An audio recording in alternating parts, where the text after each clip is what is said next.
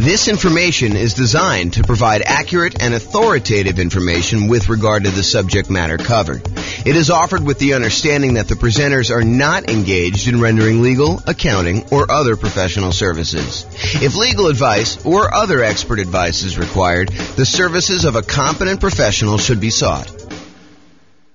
Welcome to the Louisville Real Estate Investing and Real Estate Financial Planning Podcast. Learn all about investing in real estate in Louisville, Kentucky with a combination of real estate financial planning and modeling with numbers specific to Louisville.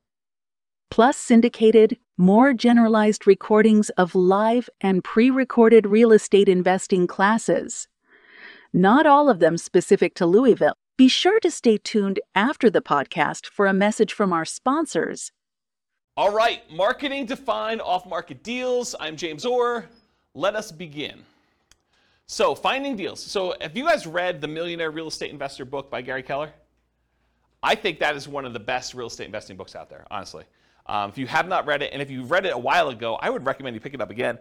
I haven't read it super recently, but I've read it multiple times, and each time I read it, I'm reminded of just how good of a book that is.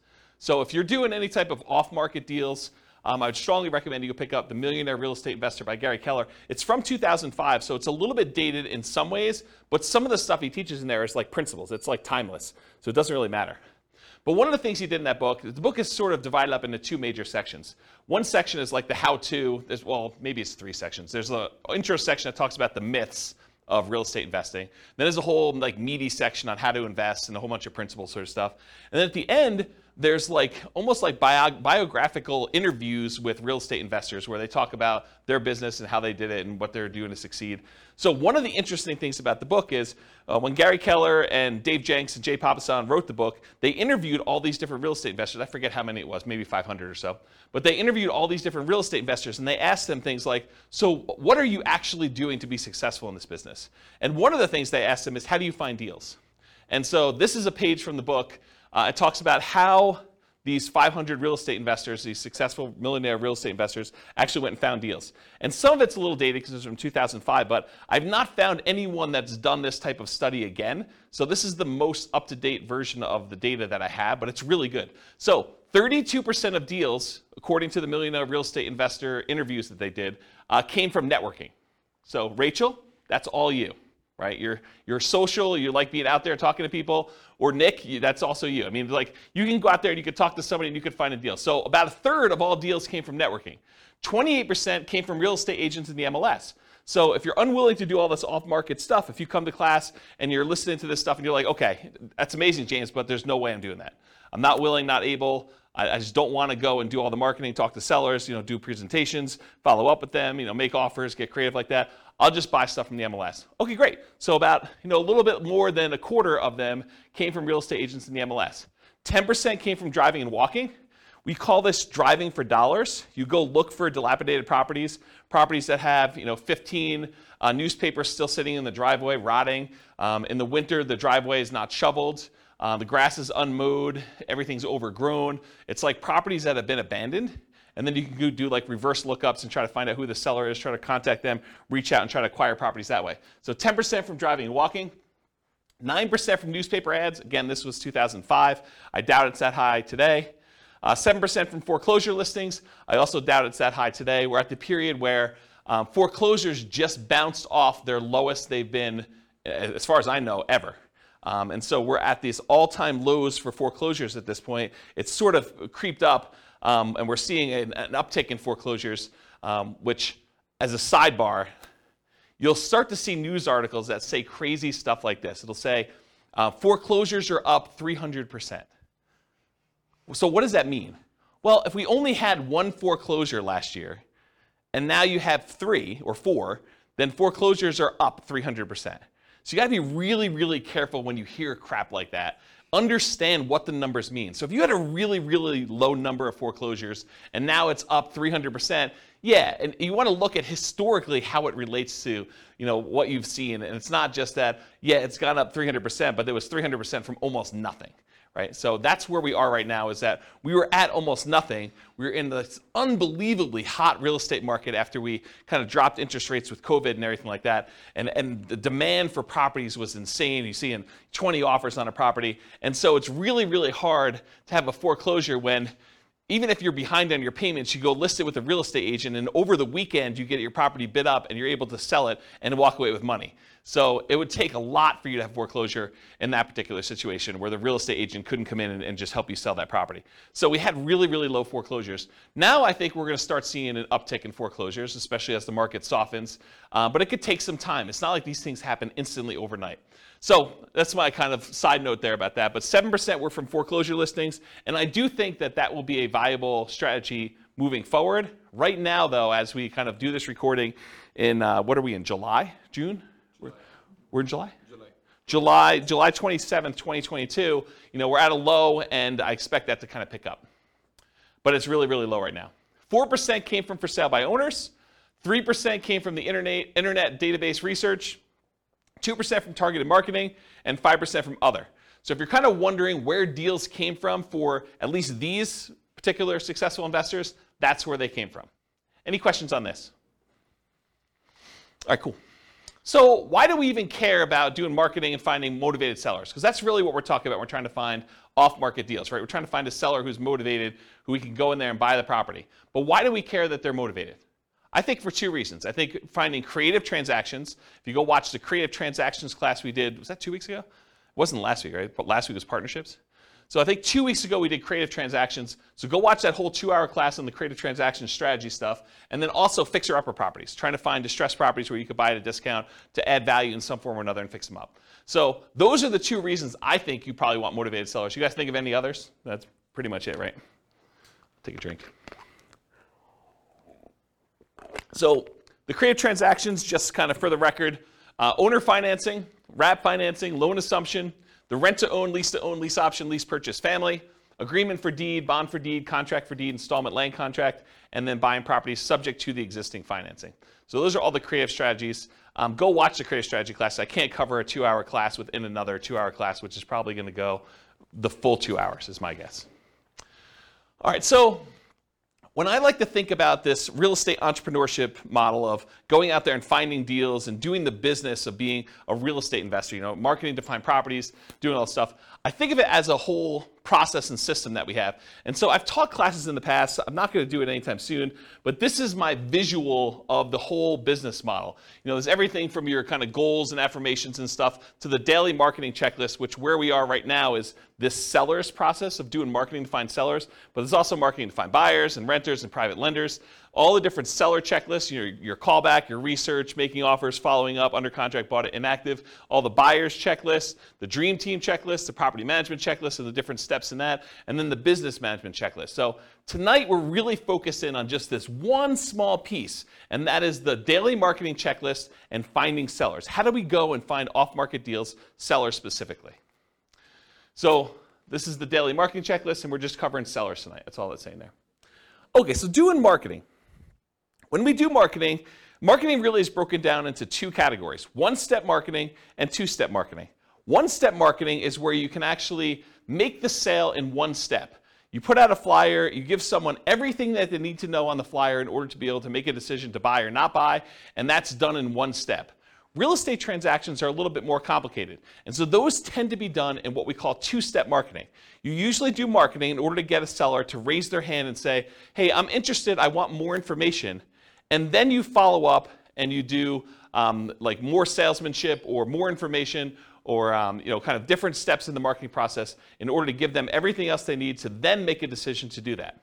So specifically with motivated sellers, we're trying to get sellers to raise their hand and request more information. We're not trying to buy the house on the first ad.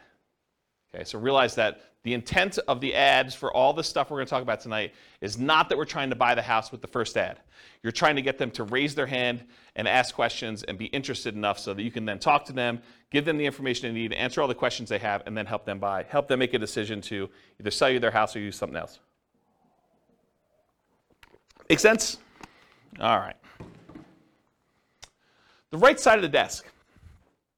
I was really fortunate. I had besides my father, who's also a real estate investor, I was really fortunate. I had a great mentor. He was a guy, lived in Houston, Texas, big home buyer down there.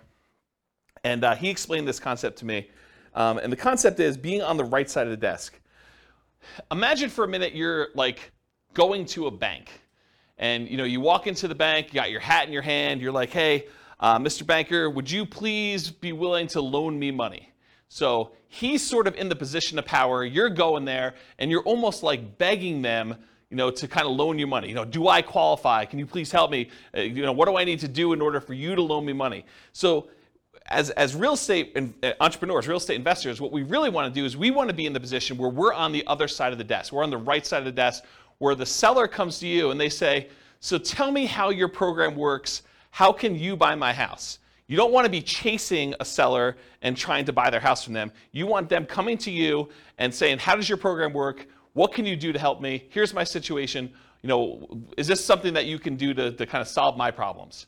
So I prefer to have motivated sellers calling me saying, here's my situation. What can you do to help me? Versus chasing sellers and then trying to ask them, what's your situation so I can see if I can help? And I talked about the banker example.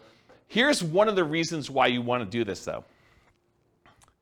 Imagine for a minute you're as friendly as Rachel and you want to go call for sale by owners. You want to go, for some torturous reason, you want to go onto Craigslist and everyone who advertises their property for sale, you want to get on the phone and call them up and try to have a conversation with that particular for sale by owner.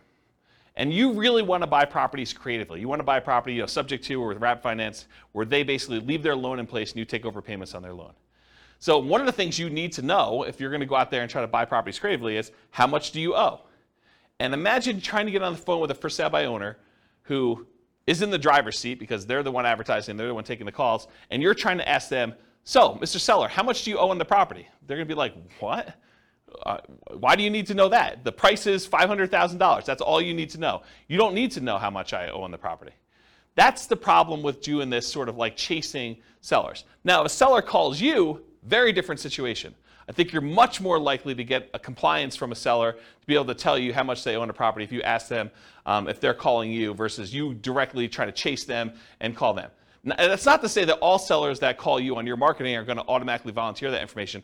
And honestly, with as much information technology and how much information is available in a lot of markets, you're going to be able to find this out by looking it up on the internet.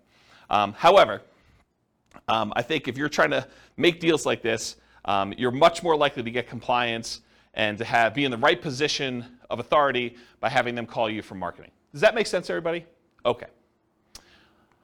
All right, so a little story time. So this was probably 2008, 2009. 2009, I'd hired a full-time assistant to help out with marketing in order to buy properties.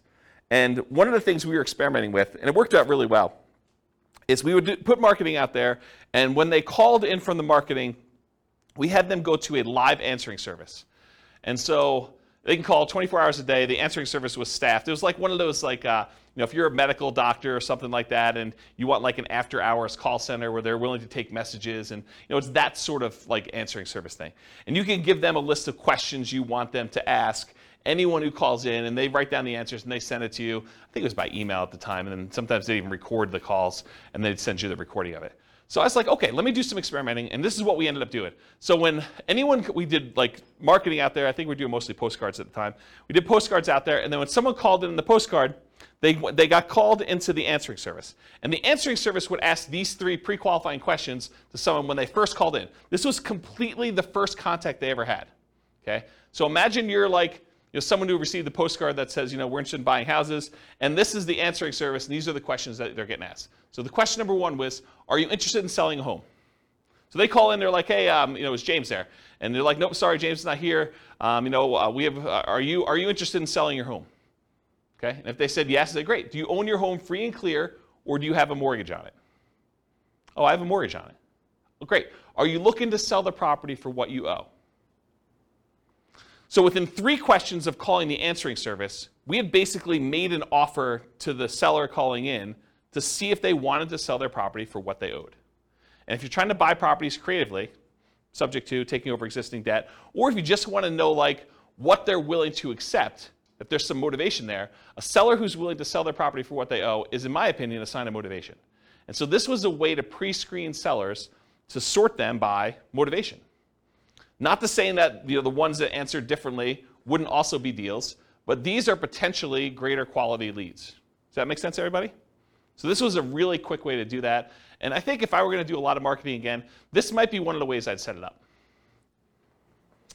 Okay, so let's talk a little bit about some philosophy. So as a backtrack, before I talk about philosophy, this class is set up in the format of a lot of pre-information about marketing, strategy, philosophy, how things work. And then toward the end, there are lots of examples of marketing pieces. I'll show you a whole bunch of different postcards so you can get a feel of actually what people are sending. I'll give you some examples of door-to-door flyers type stuff, post-it notes. I think I have some bandit sign examples in here. So you'll get a feel of some different marketing stuff in here. But first, before we get there, I'm going to set up a whole bunch of baseline stuff that I think you would benefit from knowing before we get to the examples. Okay, so this I'll outwork you mentality. Here's a quote here. It says, demand more from yourself than anyone else could ever expect. I think it's one of the basketball players. Anyone know what the basketball player was that said that? I should probably go look it up. But it was one of the basketball players. I think that he basically said, I'll demand more from yourself than anyone else could ever expect. And I think if you're going to be in this business, that's what you want. You want that massive amount of hustle where you're willing to do what it takes in order to get motivated sellers calling, doing all the stuff you need to do, returning phone calls, going out there doing your seller appointments. But I think that's an important mentality to have. I think you should develop multiple streams of motivated sellers. Don't just pick the cheapest one. Because I think what happens, and this has happened to me in multiple businesses, because I didn't learn the lesson the first time or the second time, but you don't want to go and just do one type of marketing and rely on that one type of marketing in order to bring you deals. I think you want to have a set of different strategies that all bring you deals. That way, if one of the marketing systems dries up and goes away or becomes illegal or just doesn't work anymore, is not as effective, is not cost effective anymore, then you have these other 2 or 3 to kind of rely on in order to do stuff. In my opinion, the most dangerous number in business is 1. I'll tell you the story of 72 in a second, but I'll tell you how I learned this lesson. So, I'm trying to think of how far back I need to go to tell you this. So back when I was doing real estate investing, I started off, this is probably also 2007, 2008, maybe even 2009. Somewhere in there, I was doing ads on Craigslist, and in my local marketplace, I could put up an ad on Craigslist, and if I renewed that ad every 3 days or so, I could expect to get a certain response rate. And I figured out to myself, hey, look, if I'm getting whatever it is, 1 or 2 calls a week by putting up this one single ad on Craigslist from sellers, then I could expect to do X amount of business. And I was like, but I really want to do Y amount of business, a lot more than what X was. So how can I go increase how many leads I'm getting from these sellers?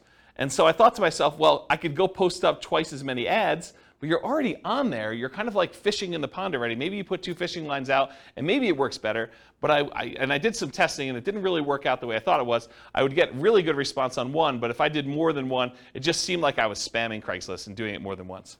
However, I could say, hey, look, I'm doing this here in Fort Collins. Couldn't I go and expand into Denver and put up an ad and actually do ads in order to find sellers in Denver? And the answer was yes. So I could go do Fort Collins and I could do Denver. I was like, well, if I'm going to do Fort Collins and Denver, why don't I go and do Colorado Springs as well? So if I do 1 in Fort Collins and maybe I'm getting 2 calls a week in Denver because the population is a little bit bigger. Maybe I'm getting another 1 in Colorado Springs or another 1 if I go to Pueblo. And I'm like, well, why am I just limiting myself to doing this in Colorado? Why don't I go and do an ad in Miami or something like that? And so I was doing all these different ads in all these different cities. And this is how we actually ended up doing the largest wholesaling company in the US. We were in 280 markets doing this wholesaling stuff.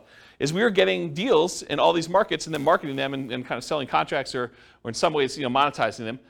And so the challenge with this particular model was I was getting really low cost leads by doing this type of marketing. The challenge was eventually Craigslist didn't like it, right? Craigslist did not like the idea of us posting ads in all these different cities, and it was really a problem. But I was relying on one source of leads. if I had been doing Craigslist and direct mail and some voice broadcasts or whatever else, like all these different strategies we're going to talk about tonight, if I could have done all those, I could have been much more successful if Craigslist had shut down. But by Craigslist shutting down, we really had to push in order to keep doing it and get very creative in how we were going to solve this problem, when in fact I probably should have just gone and did some slightly different marketing in order to make it work. Does that make sense as to why I'm telling you the story about, don't just stick with one model because it's problematic for your business? Okay. So the story is 72. I'm going to kind of butcher this story. It's from Dan Kennedy, who's a famous marketing guy, not specific to real estate, but he's a famous marketing guy. And he tells this story about a dentist. And the dentist goes to a brand new town. He's never lived there before. He goes to town. He sets up a brand new dental office, and he crushes it. He's able to start this business. He operates it for a year or two, and then he ends up selling the business, packing up, moving to another town, and doing the same thing over and over again. And eventually, the dentists in the town that he kind of went to were like, hey, how is it possible that you're able to come to town and generate so much business and, really show us up by doing all this marketing, stuff like that? And the dentist says, well, I don't know one way to get 72 new patients every month, but I do know 72 ways to get one new patient every month, and I do all 72. And I think that's more the philosophy you want to have in real estate investing. You don't want to say, I've got one way to generate all the leads I want to have. You want to have several different ways to do it and kind of do one here, one here, one here, and just make sure that your costs are acceptable for all the different ones you're doing. You may have some ones that are really low cost, but maybe they're not quite as effective. You don't get the kind of deal flow you need from that. Maybe one that you could scale up as much as you want, but it's more expensive, but it's still reasonable enough for you to keep doing it. And so maybe you do another deal or two per month from that, and then you do another deal, do another third one or fourth one, and you do as many different marketing strategies as you can in order to get the deal flow that you want. Does that make sense? Okay. All right, so how much to spend on a marketing test? There's lots of exceptions to what I'm about to tell you, but here's how I think about it. If you're trying a new marketing method, how do you know if it's successful? How much should you spend to find out if that marketing method works? You spend the amount of money it would typically cost you to acquire a deal, and you see if you acquire a deal. So if you say to yourself, look, I'm willing to spend $4,000, $2,000, $5,000, whatever it is for you, in order to acquire a deal that meets my investment criteria, and I'm going to go test a new marketing method, I need to spend that much money, whatever is acceptable for me from other marketing things that I know are working, that I'm finding deals with, in order to see if that generates deals for the same cost or better. I think that's a really good just rule of thumb for you to get there. So if it costs you $5,000 to do it, and now you're going to do a sponsorship ad on the newspaper, the newsletter thing for, a certain neighborhood or something like that, and it costs them, $500 a month in order to do this thing on the monthly newsletter, well, then realize you got to do it for 10 months to see if it's effective. You can't do it for 1 month and say, this didn't work. Or you can't do it, and if you get a deal the first month, you can't say, this did work, right? You got to look at it over a period of time and see that if it's consistently performing for you. And ideally, you don't look at your cheapest method. You don't compare a new test you're doing to the least expensive way you can acquire a deal. You could argue that you probably should do your most expensive, acceptable one, right? The one that you're saying, okay, I don't like paying this much, but I'm willing to pay this much to test this new marketing thing and see how it performs over time. And if you're going to do free stuff, if you're going to do, calling for sale by owner or, door knocking or things of that nature, make sure you put a value on your time. Don't just say it cost me, $27 in gas, but not count that it, took you 40 hours of time to do that. You got to put a reasonable cost on your time to see if this is effective. All right, any questions on how much to spend on a marketing test? Cool. All right, here's some other additional marketing beliefs. There is no failure, only testing and feedback. That's from neuro-linguistic programming. It's a kind of philosophy of neuro-linguistic programming, and I think it applies to marketing as well. You don't fail doing marketing, right? You do a marketing test, you say, did I get the result I wanted? No. Okay, now I got feedback. That particular way of doing it, that headline, that particular marketing piece, this particular group of people that I marketed to, that did not work. I got feedback on it, let's change something up. Maybe it's the message, maybe it's the people, maybe it's the media I'm using. Quote from Tony Robbins, there is no such thing as failure, there are only results. Similar idea. Thomas Edison says, our greatest weakness lies in giving up. The most certain way to succeed is always try just one more time. If you're not making the money you want and you have a reasonable profit margin, which you do in real estate investing, then you have a marketing problem. That's the challenge you have. So will it work? No one knows until you test. Marketers do know this. You have to test in order to find out if something works. You change one variable, you test again. One of my personal biggest aha moments was discovering if I wanted more motivated sellers, I needed to do more marketing to have them call me. It was like, I know how to generate a motivated seller call. Why am I not spending the money to do the marketing? Once I got that, I'm like, this just makes perfect sense. It's like money in one side, calls out the other, put a little time between them and a little bit of work and effort, deals on the other end. So hold your marketing ruthlessly accountable for results. This implies you are measuring the results you're getting. You have to actually measure and keep results and know what you're getting. I personally believe you need to get good deal flow, have enough deals coming across your desk so that you can see a reasonable number of deals and start sifting and sorting. You're not trying to convince all sellers. And we'll talk about this when we talk about lazy and poor marketing, but the challenge when you're not willing to spend money and have enough deals coming across your desk and you're doing like poor type marketing where you're willing to put in time and effort into it is you work so hard to get a seller that when you finally find one that's motivated, you try every possible way to make that deal work. But sometimes the seller is motivated, but the numbers or the deal just doesn't make sense. Like you're trying to buy a property, it's worth $400,000, they owe $420,000. You're like, the guy's motivated. Yeah, he's motivated, but you can't make that deal work. You got to just move on to the next deal. And if you had 10 other calls coming in that day, you'd be able to move on. The challenge is you only had one call that week, and now you're trying everything. You're like, you're coming to class, you're asking me, James, so I got this motivated seller. He wants to sell me the property. He owes $420. The property's worth $400. Pass. That's my solution. It's like I'm not trying to get creative and make a non-deal deal for you, right? But if you had 9 other calls that day, then you move on. Otherwise, you're like, there's got to be something in here. What's the old joke about the kid and the pony? There's got to be a pony in here somewhere, something like that. I don't know. Anyway, so stop trying to convince all sellers. You're not trying to do that. You're sifting and sorting sellers. Start focusing on emphasizing solutions you can offer that would be good solutions to you and good solutions to that seller. The language of, well, here's what I could do. Would that work for you? Makes a lot of sense. Only 25% of leads are legitimate and should advance to sales. And that's from Gleanstar Research. Only 25% of leads are legitimate and should advance to sales. Not every one is going to be a good fit for you. You're not trying to have a 100% conversion rate. That is not your goal. We'll talk about conversion rates in a little bit. All right, feast and famine. You got to keep the pump primed even when you're drinking from the fire hose. Don't turn off the marketing and then turn it back on when things die out, because it takes time to get everything going again. You want to keep your motivated seller pipeline filled. What I did is I figured out my numbers, and then I sent out enough marketing to get 1 call per day, my ideal pace. That's the pace I wanted to work at. So I figured out, after doing it for a little while, hey, look, I get about a call for every X number of postcards I sent out. I think it was like 140. I think that was my number. So for every 140 postcards I sent out, I would get about 1 phone call. And sometimes you'd get like lingering ones, but that was like the 1 phone call within a reasonable amount of time. And then you get the lingerers who saved it and they call you 6 months or 3 years later. Okay? Which you do, you get those. You get a little bit of like build up over time.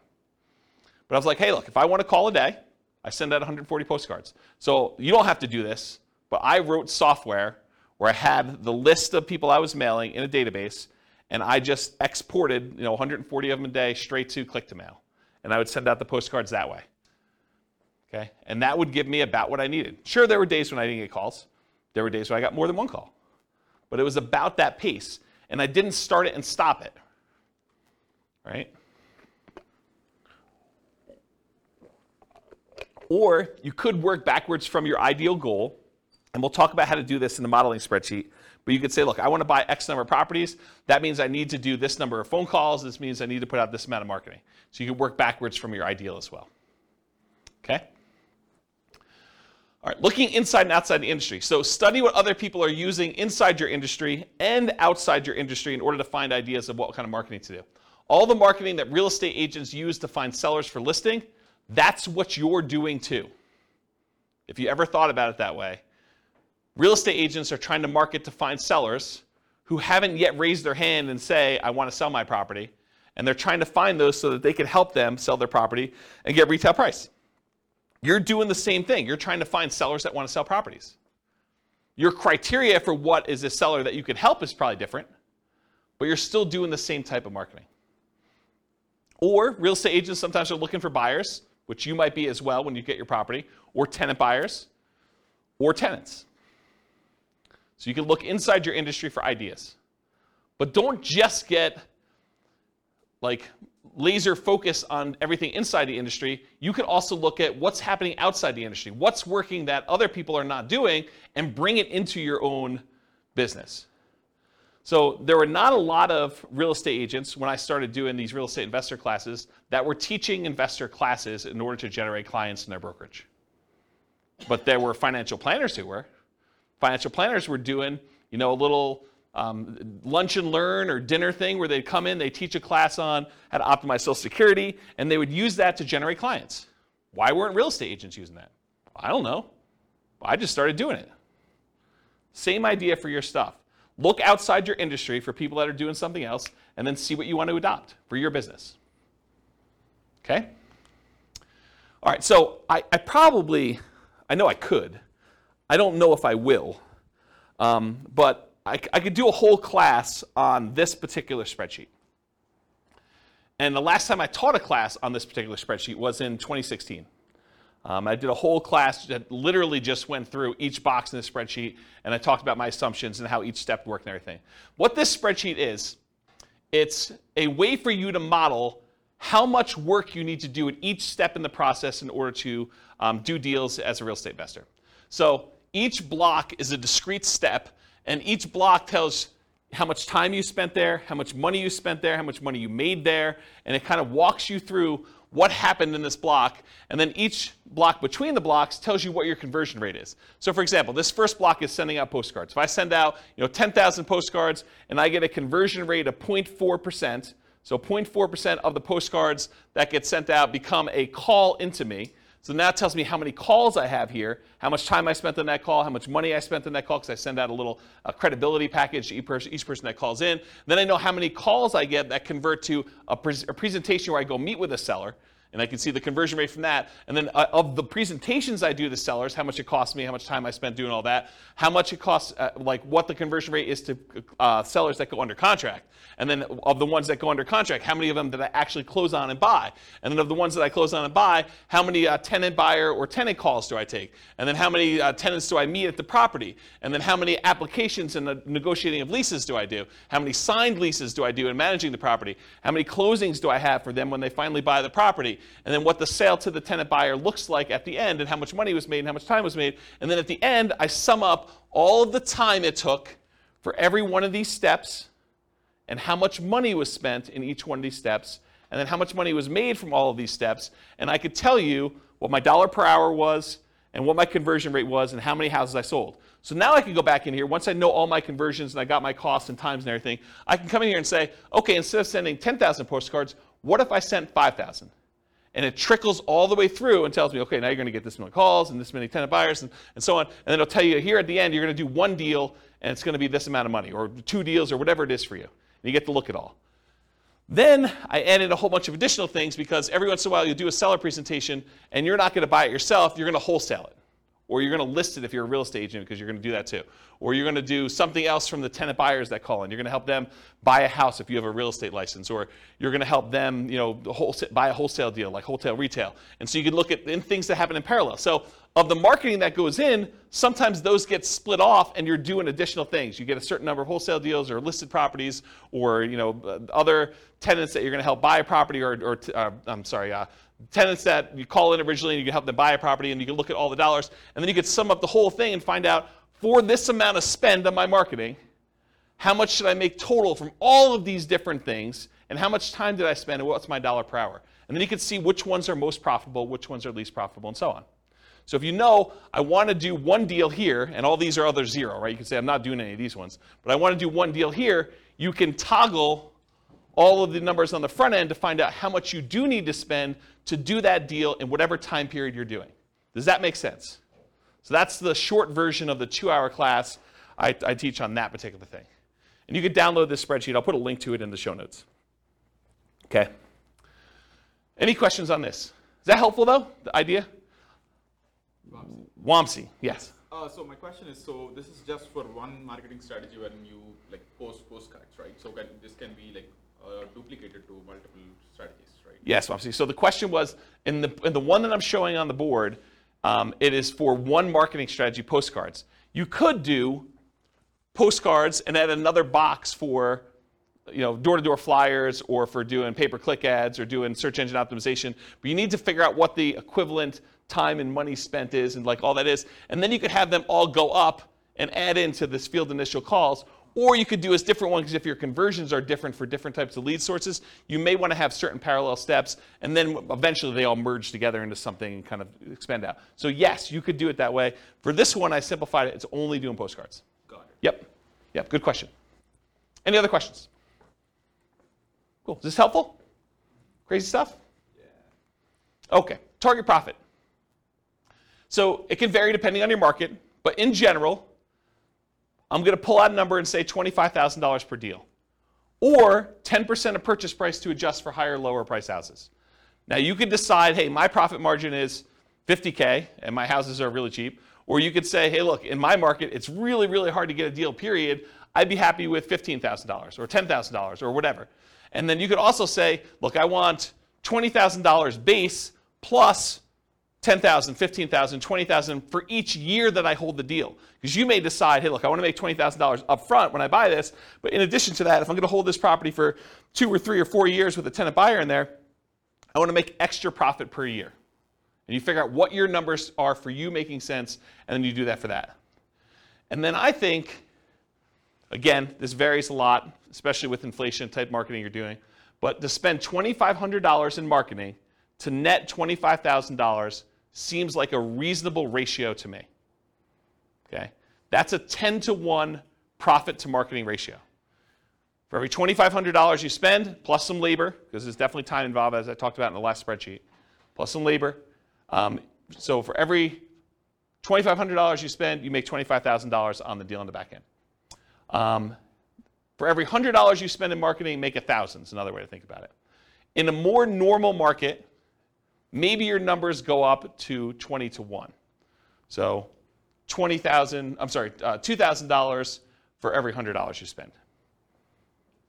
And in really, really hot markets, it might be worse than that, right? You may have to spend more money in order to get a deal and still only make the $25,000. Okay? Any questions? All right, so goal. So if you want to do 20 leads a month, budget about $2,500 a month or whatever your marketing dictates that you do. You buy one house per month. If your goal is 40 to 60 leads a month, you budget $5,000 to $7,500 a month. You buy 2 to 3 houses per month. Now realize inflation, how hot or cold the market is, market temperament, may force these numbers up. Okay? Occasionally, someone will come to class and they'll be like, James, $2,500. I wanted to do nothing down deals. $2,500, that seems like a lot of money to do a deal. Well, if you were going to go buy a regular property and do a regular loan, just to get the loan, the cost to do a loan could be $2,500. Not including anything else. I mean, you're probably still doing a lot of these costs if you do it, but you're going to have like inspection stuff if you're going to do inspections on a property. You may have an appraisal done. May not have an appraisal done if you're just doing something creatively, but to do that. What's an appraisal run these days? $800, $900, somewhere in there? Just to do that, right? So $2,500 seems like a deal. Any questions on this? All right, motivated sellers for lazy and poor folks. So lazy methods are more time than money. You have more time than you have money. I'm sorry, lazy method. I was like, that doesn't make sense to me. Lazy methods are more money than time. I was like, yeah, that doesn't make sense. So more money than time. You're willing to spend money because you're unwilling to do manual labor in order to find motivated seller leads. It's easier to scale up in size. You just spend more money, you get more leads coming in. It's harder to scale up when you're doing poor marketing methods because you have a limited amount of time that you can spend. Okay? You sift and sort for great deals. You get enough leads coming in where you're just basically saying, this is what I can do to help. Does that work for you? They say no. Great, you follow up, but otherwise you move on. You're not trying to force a deal. With poor methods, you have more time than money, and you're willing to invest that time to find motivated sellers. It tends to be time intensive and therefore harder to scale. You tend to want to work or overwork every lead, leading you to try to make non-deals or bad deals into deals. There is some overlap between the two. One example is bandit signs.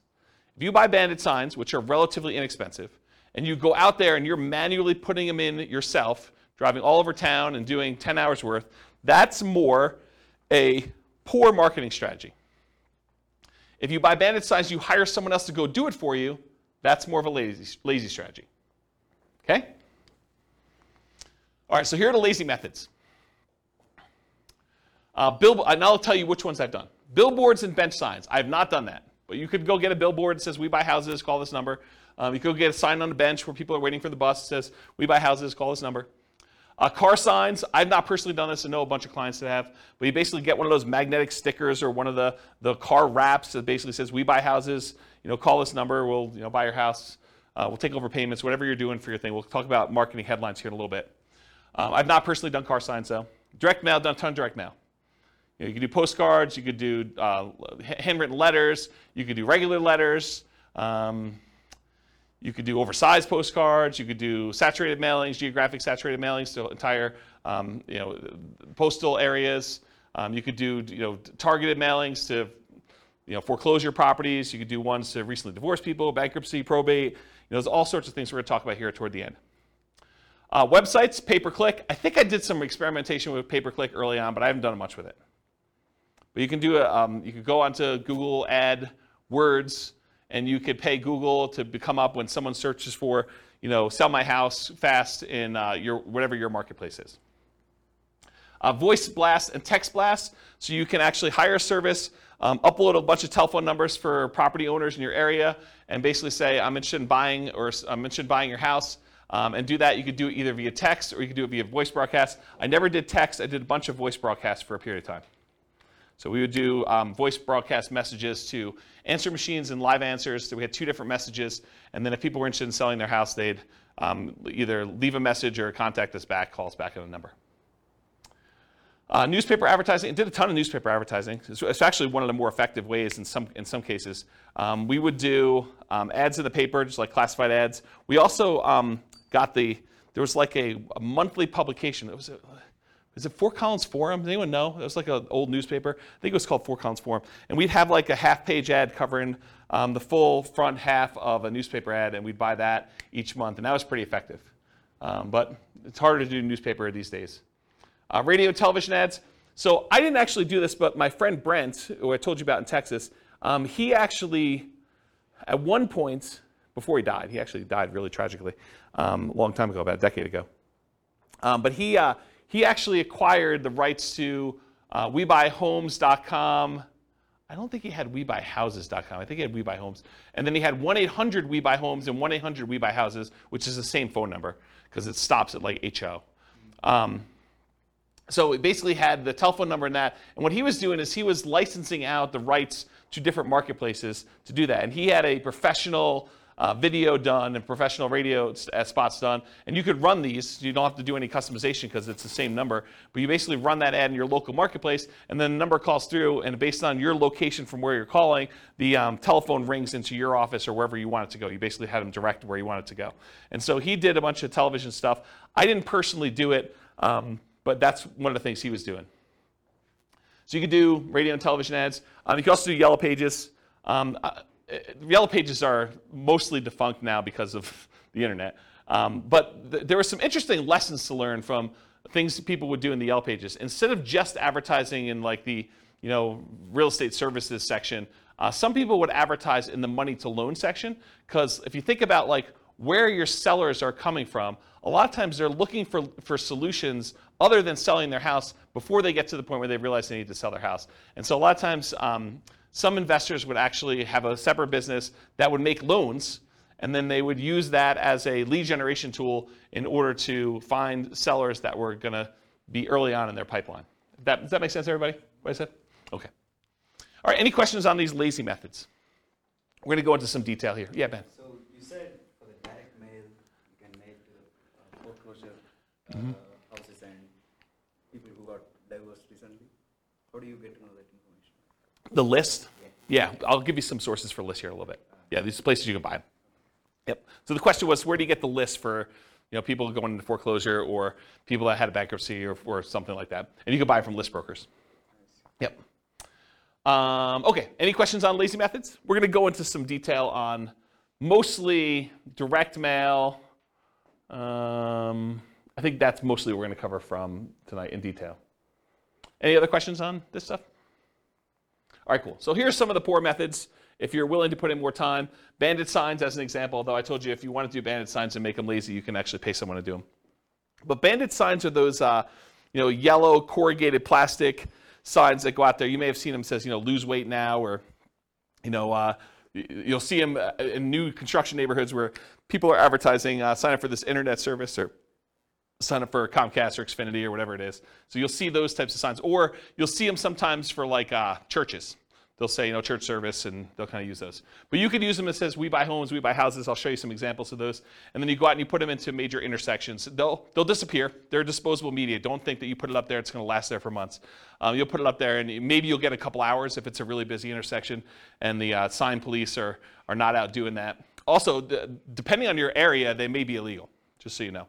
And you may get a call from, the police or code enforcement or something like that telling you you can't put your signs up anymore. We're going to charge you X number of dollars per one you do. Please go take them down or whatever they'll tell you. So realize in some markets it's really hard to do or hard to keep those up.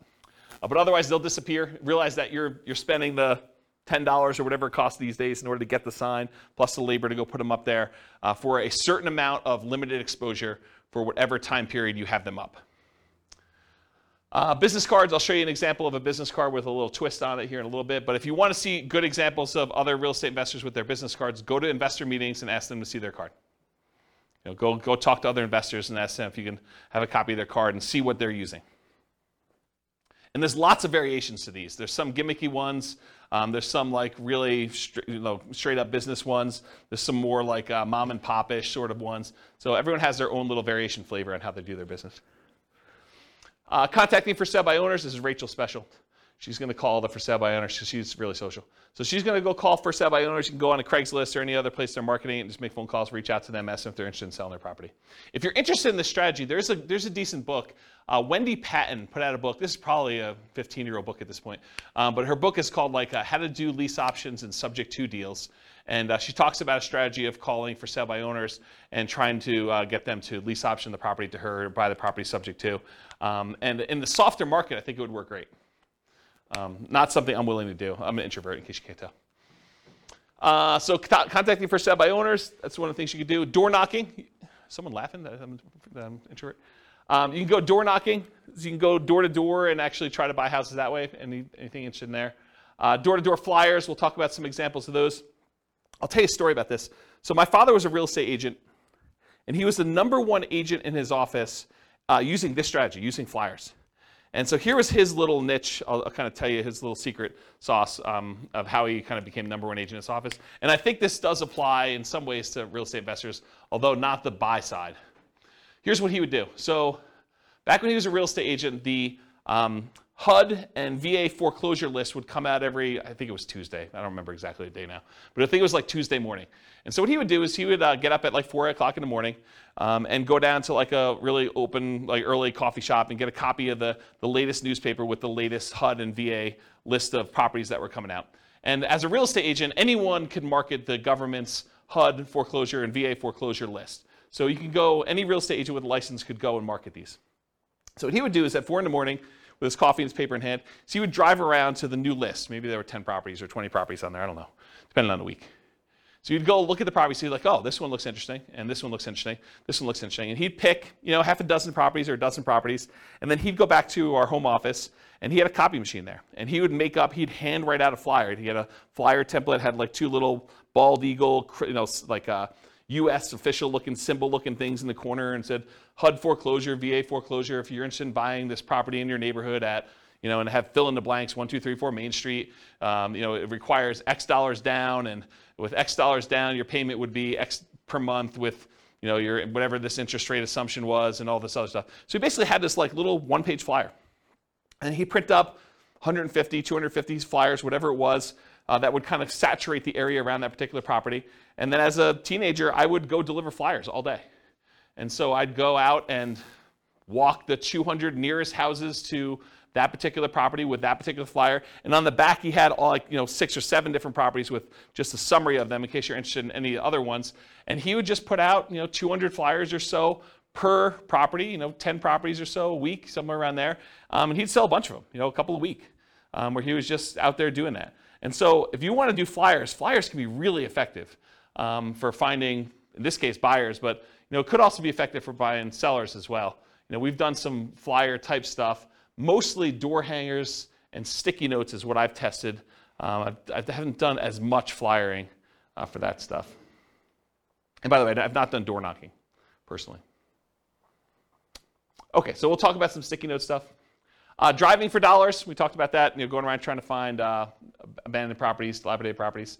Flyers and free flyers. So the flyer method we've kind of talked about, but the free flyer method I think is interesting enough. So for somebody who doesn't have a lot of money, you can go find 3 other businesses that are non-competing with you, the pizza guy, the car wash guy, the homeowner's insurance guy, whatever it is, and you could get them to each be willing to pay 1/3 of the cost to deliver 500 flyers to a particular neighborhood.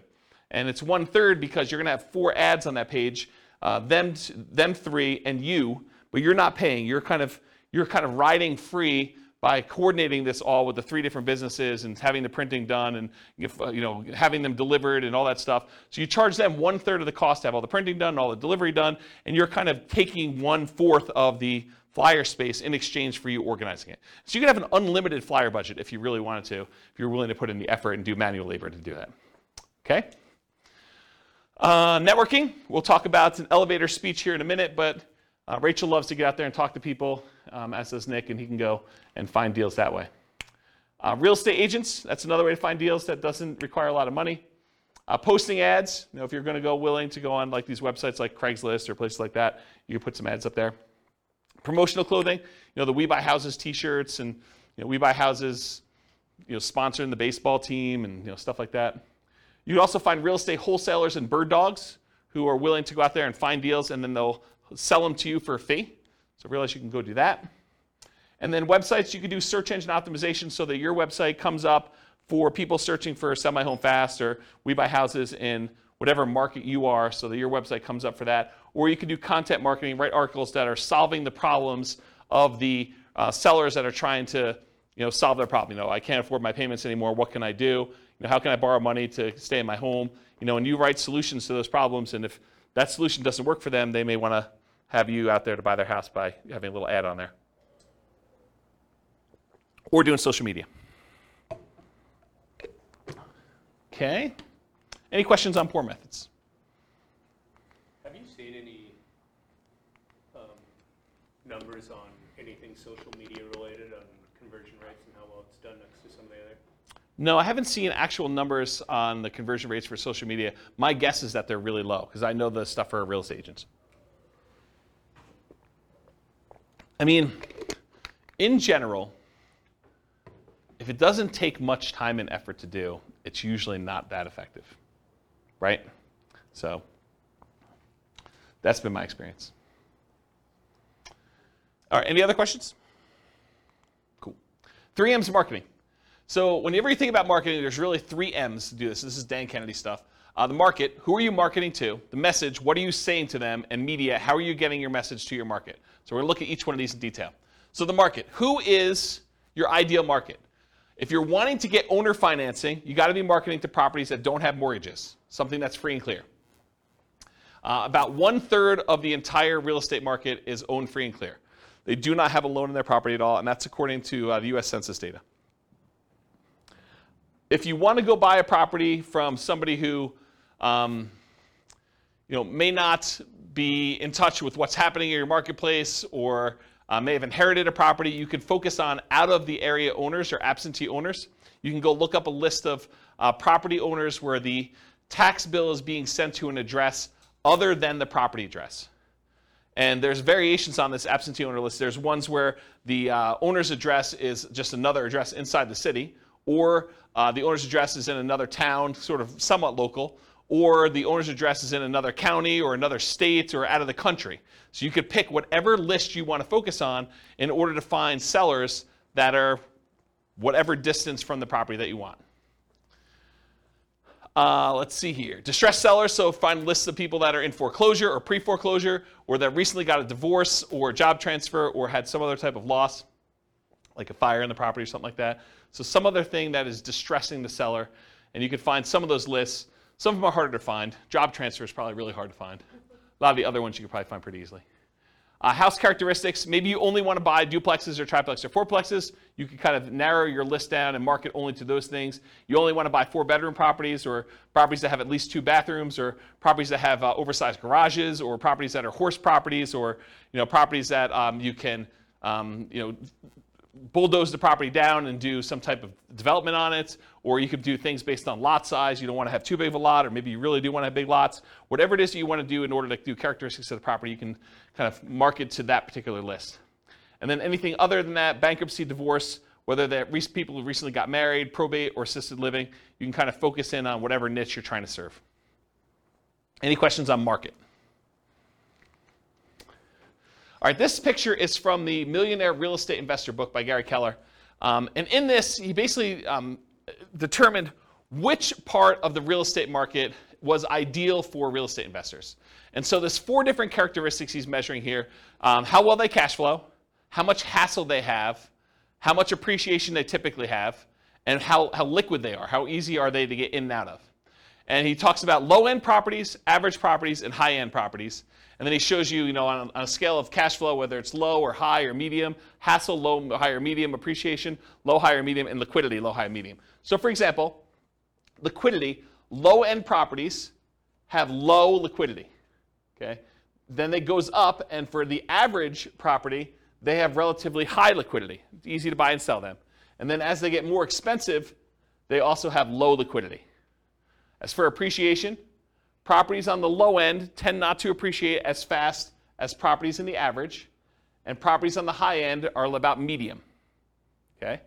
For hassle, low-end properties tend to have the highest hassle, average properties tend to have the lowest hassle, and high-end properties tend to have high hassle as well.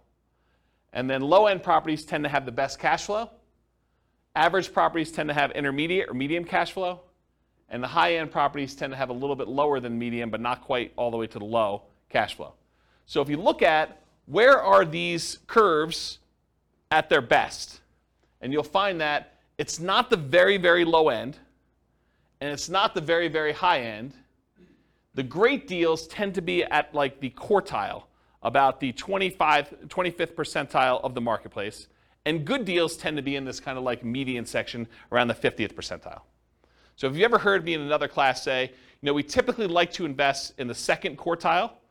You don't want to be buying the cheapest stuff. Although, as I say this, there are niches where you could decide, hey, listen, my specialty is low-end properties, or my specialty is luxury properties.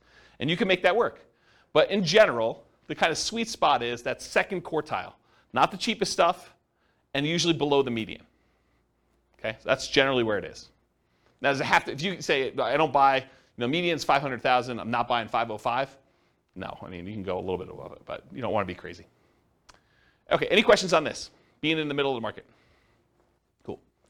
All right, so here's some example motivated seller marketing headlines. You could do stuff like, we buy houses, or we buy houses cash, or we buy homes, or we buy homes cash, or cash for your house, cash for houses. Sell now for cash, cash now for your house. Sell your house in 9 days. Here's one I like. How to sell your house as is for a fair price on the date of your choice. Or how to sell your house for full price on the date of your choice. How to sell your house as is for a fair price in 9 days. Discover how to sell your house quickly. Sold in 9 days. We buy houses, we take over payments. Stop foreclosure, avoid foreclosure, facing foreclosure. We buy houses any condition or situation. We buy houses any price or location. So those are some different examples of motivated seller marketing headlines that you could possibly use. Nick? What's the 9 days?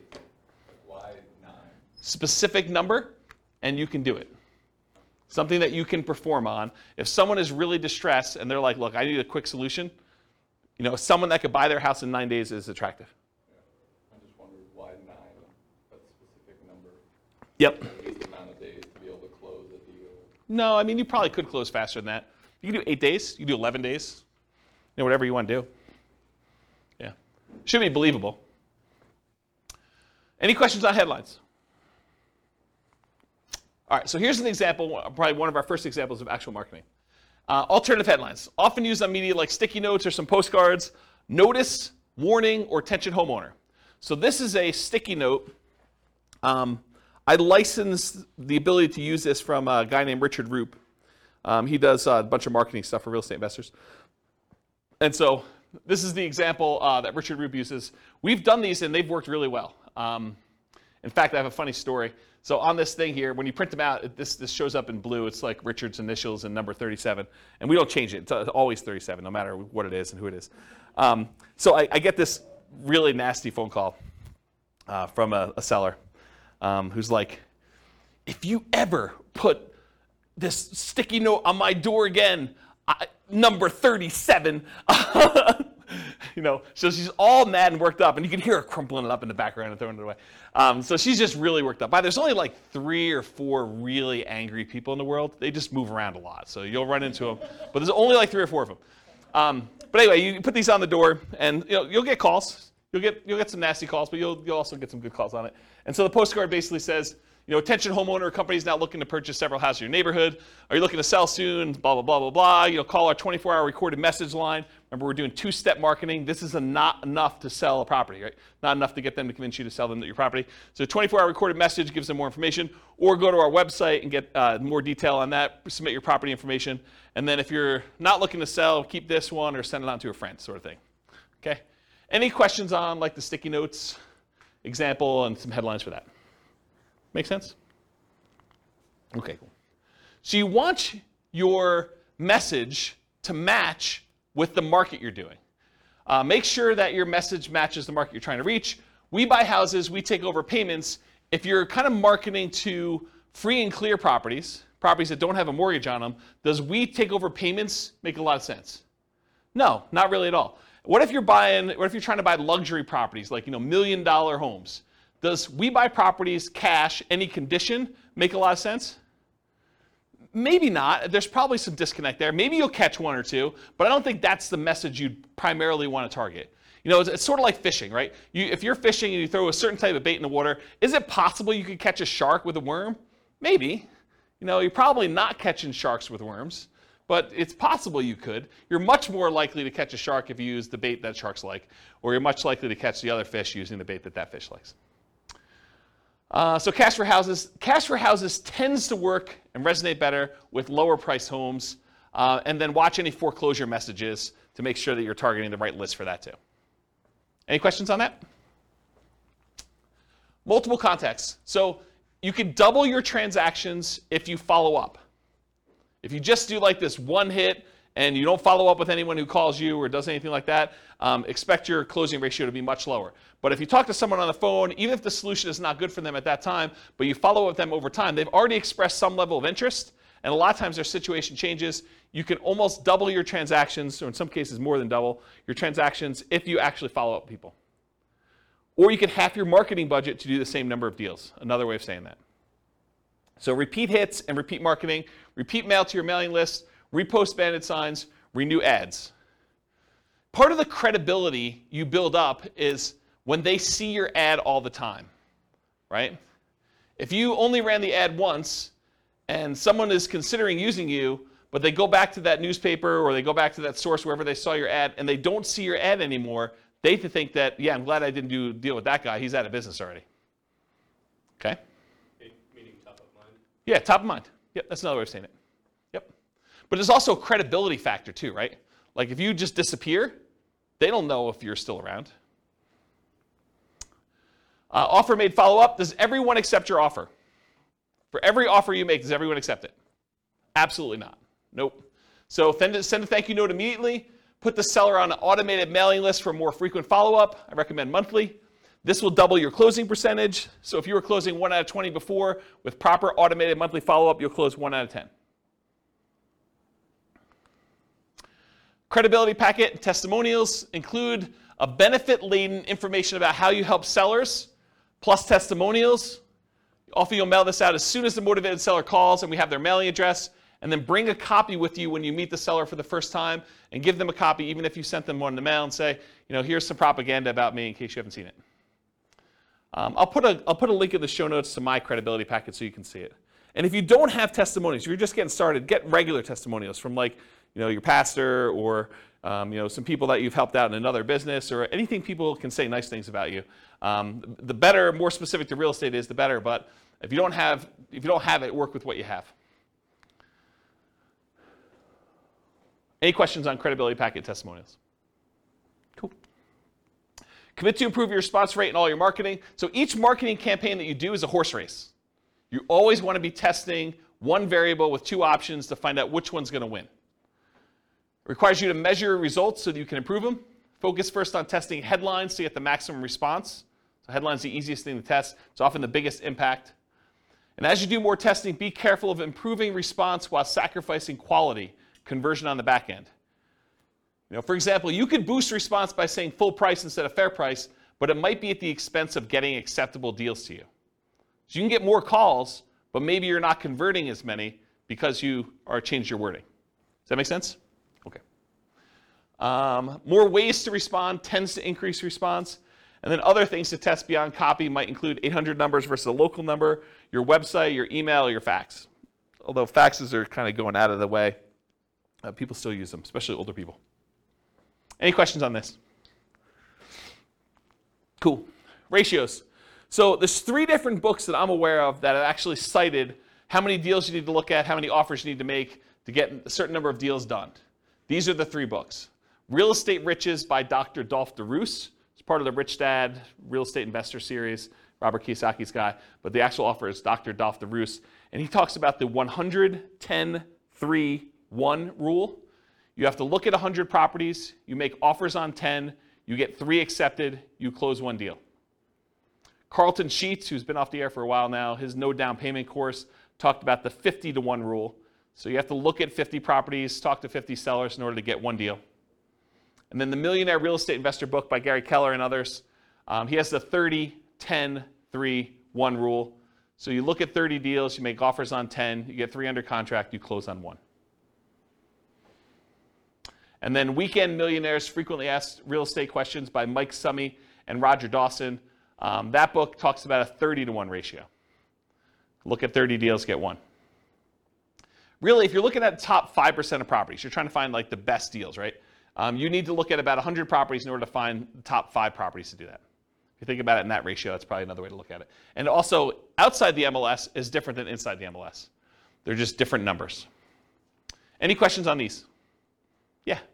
So based on the ratios I see, is it different strategies that these books are talking about, or why is there a discrepancy? Yeah, so the question is, for the microphone, the question is, why are the numbers different for all these different people? I think they're thinking about it differently. I think the types of deals they're doing is different. I also think these aren't exact, right? It's hard to give a number when you're teaching students, because these are all people teaching it in the book, right? It's hard to give a number when I'm the one doing the presentation versus you doing the presentation versus Bill doing the presentation, right? You may be able to close 1 out of 5 because you're amazing. I may be 1 out of 20 because I'm incompetent. And Bill's just sort of between us, right? It could be all over the place. So the numbers are sort of just a general guideline to begin with. And I think looking at them, they're pretty close, right? I mean, they're not that far off. So. But is 30:1, the book that says 30:1 necessarily good than the book that says 50:1? So the question is the book 30-1 a better book than the one that does 50-1? No, I don't think so. And the other thing I'll add about this is, let's say you come to me at a class, you say, James, I don't know what you're talking about 30-1. I'm closing every 2. And what I would say to you is, maybe you're not doing good enough deals. Maybe you're not making your offers low enough where you're getting too many accepted, right? Maybe you should be more selective. So you could go in there and offer full price. I'll pay you full price. I'll get a loan. I'll buy your property. Well, yeah, it's easy to get those accepted, right? Yeah. If you're coming in, you're like, I'll buy you half price. Maybe you're not getting, 1 out of 100. Maybe you're 1 out of 200. But maybe that's okay for you. Yeah, Ben. Just a thought, too, on that. I think when you have a better ratio, maybe you're just doing more targeted marketing. But the leads that you initially get are higher quality leads, and they're more expensive, too. Yeah. They're different kind of deals, too, Yeah, Ben says, maybe you're doing more targeted marketing where you're doing probate lists or bankruptcy lists or foreclosure lists, and you expect your ratio to be higher or something like that. You expect it to be more motivated, and that's definitely a possibility. Yeah. Because Dolph does like 100-unit commercial, 100-unit apartment complex deals and stuff. Yeah. So we're talking about different types of deals in there. Absolutely. I mean, there's lots of variation in this, right? I'm just trying to pull these out of different books to show you at least what some have said. And if anyone knows of, even on the recording, if anyone knows of another book that gives numbers, or even another website that actually gives numbers based on some data, I would love to know about it. So feel free to reach out to me via email. Any questions on ratios? Cool. All right, testing versus buying tested marketing. So you could write your own marketing. I mean, I'll show you some different examples. You can go find a ton online. You can go write your own and kind of use that and test it with your own marketing dollars. And when you do your test marketing, you're testing the market, who you're mailing to. You're testing the message, which is what you're kind of creating yourself. You're testing the media, how you're getting the message out there. And then you're testing your sales skills. Or you could buy marketing from someone who has 100 students who have sent out 100,000 pieces of mail, and you know that the marketing message is effective and works, and then you eliminate one of the things that you're testing. You're still testing the market. You're still testing the media, and you're still testing your sales skills, but at least now you know that the marketing message is sound because you bought it from somebody who's had a whole bunch of students test it in a bunch of different areas. Okay, so I personally, once I understood this, I went and I bought rights to use someone else's marketing materials. I did not create my own.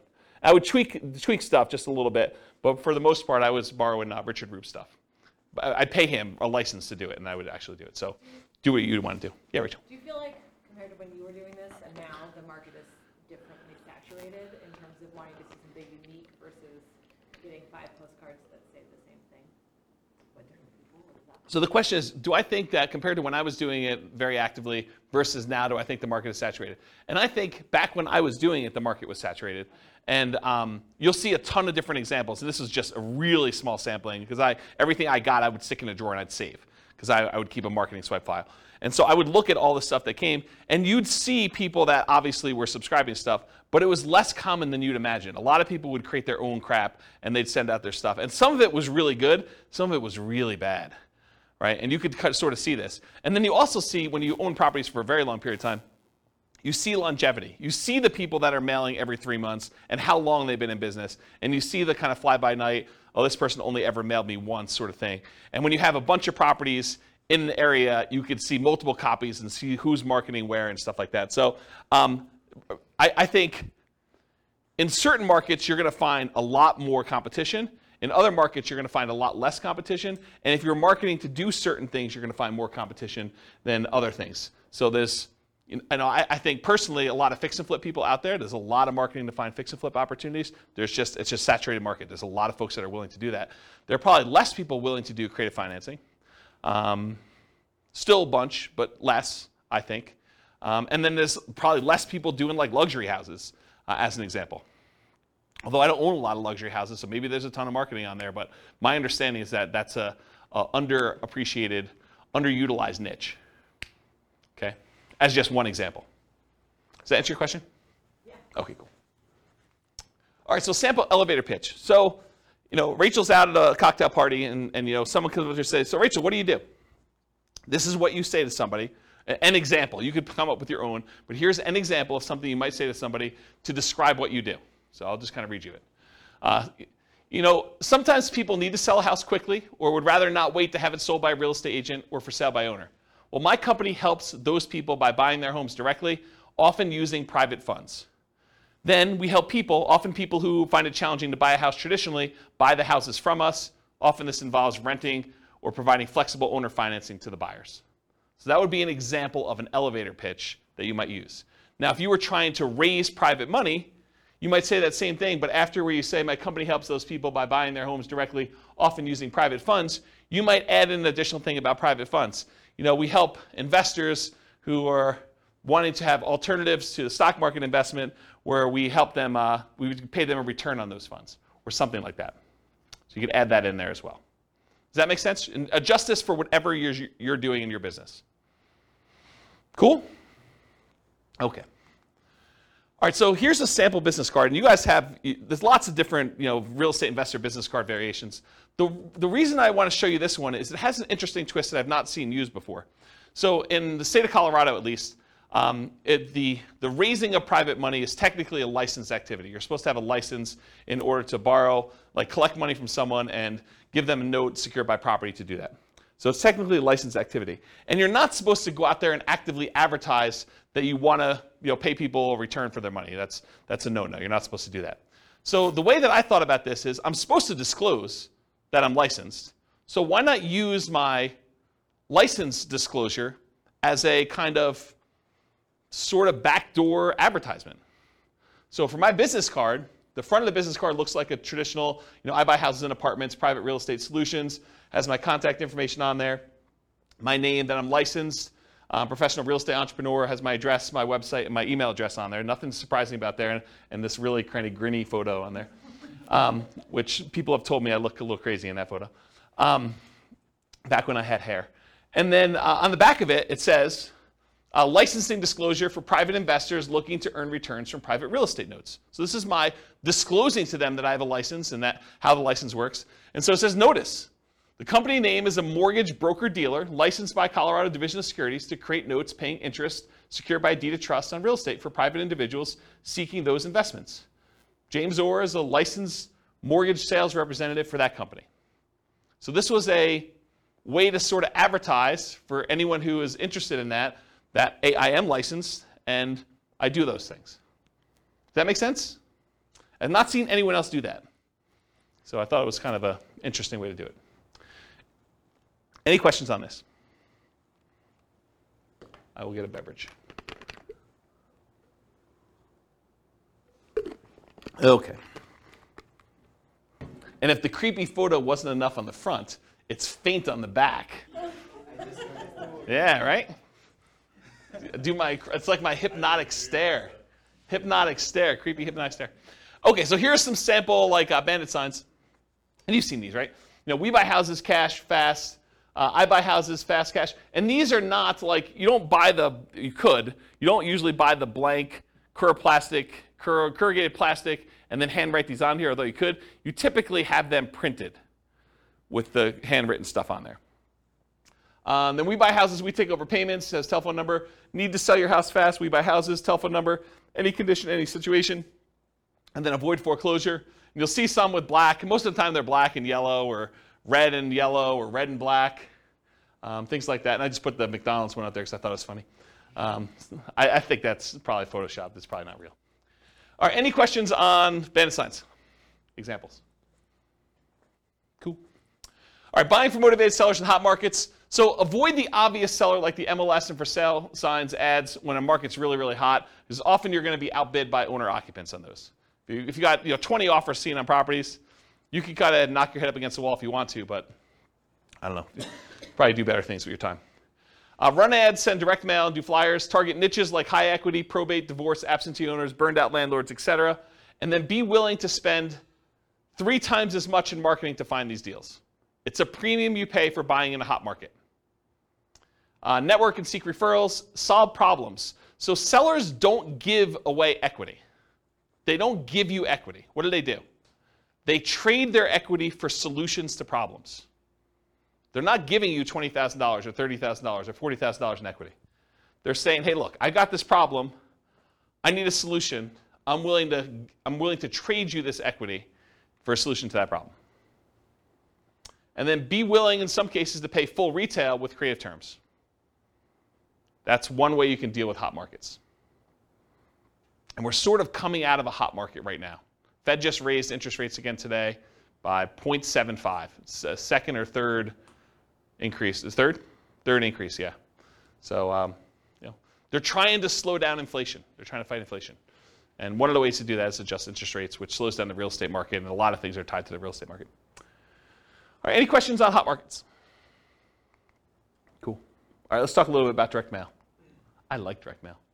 So what are the pros and cons of doing direct mail? So I'll just kind of share some with you. You have a lot of control when you do direct mail. You do a lot of testing. You control when it goes out, how it goes out, all that stuff. Your coverage and reach, you can have really good coverage. You can have really good reach by going, long distance. You do stuff local. You can focus on a lot of different things. There's a lot of flexibility. You can put out a large amount. You can put out a small amount. You can put out a small amount all the time, like every day. You have pretty good impact, especially if you have really good ads. You could change the size of the ad to have really big impact, or you could do postcards and do a lot of them. It has a pretty historic response rate, and with the movement of a lot of companies away from direct mail, there are less people competing with you in your mailbox. You show up alone. Versus someone goes online, you do pay-per-click, or you try to compete with SEO, and you want to come up for, sell a house fast in whatever your city is. Realize that you're not the only person trying to come up for that. There's other real estate agents, there's other investors, and so now you're competing with the 4 or 5 or 10 or 15 or 20 or 30 other people there. With a postcard, some days you're the only one that shows up there. Sometimes it's, you're the only one that shows up that month. So you definitely have a lot of ability to show up there without competition. You have selectivity. You can decide who you want to target versus having to hit a lot of waste, a lot of different people there. It's highly scalable. You could decide you want to buy one house every quarter, one house a year, or you could decide you could buy 10 houses a month. Whatever you want to do. This is a very scalable type of thing with direct mail. It's relatively inexpensive to do. It's proven. A lot of people have used it for. And the other thing is privacy. If I want to find out what someone is doing in order to market to find properties, and you're doing stuff online or you're putting an ad in the newspaper, I can go look at that newspaper, I can go look at the online stuff, and I can see what you're doing in your business. And I can try to deconstruct that. I know unless I have a house in that marketplace and you send direct mail to me, it's hard for me to see what you're doing. So there's some privacy way to do it there too. What are some of the downsides? Sometimes there's delays in delivery. You can't always time this perfectly. Sometimes you get poor quality lists. You'll have a bunch of undeliverables or bad names on there. The cost per exposure, it's relatively high to get your message in front of somebody. There's some possible saturation. And then sometimes the mail gets lost or it's undeliverable. If it looks like an advertisement and you have a disgruntled postal employee, sometimes they'll take your mail and just throw it away, especially if you're doing like every door direct mail where you hit every house in a neighborhood or a certain carrier route. Sometimes the carrier will say, 400 of these, no one's expecting these, I'm just going to throw them away. So you have some loss when you have that. All right, so those are pros and cons. So farm areas, let's talk about mailing lists and stuff like that. I'll show you some examples. So farm areas, geographically, you can decide you're going to market to a specific county or a specific city or a specific MLS area or a specific subdivision or a specific zip code.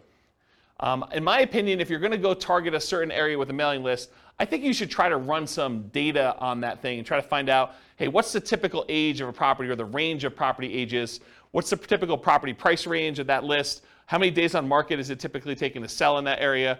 How big of a discount from list price or premium over list price are people getting in that market? What's the price per square foot there? What are the typical lot sizes? And the reason why I think you want to run this is so that you don't spend a bunch of money on marketing for the first couple times you do it, only to realize you're getting really crazy, crappy leads because they're not what you want. You want to find out what the people you're mailing to, their houses look like from like a data perspective. Your own ones or ones around you, so you pick geographically. You don't have to do local. You can decide to buy outside another market if you prefer. I was doing a lot of stuff in other markets.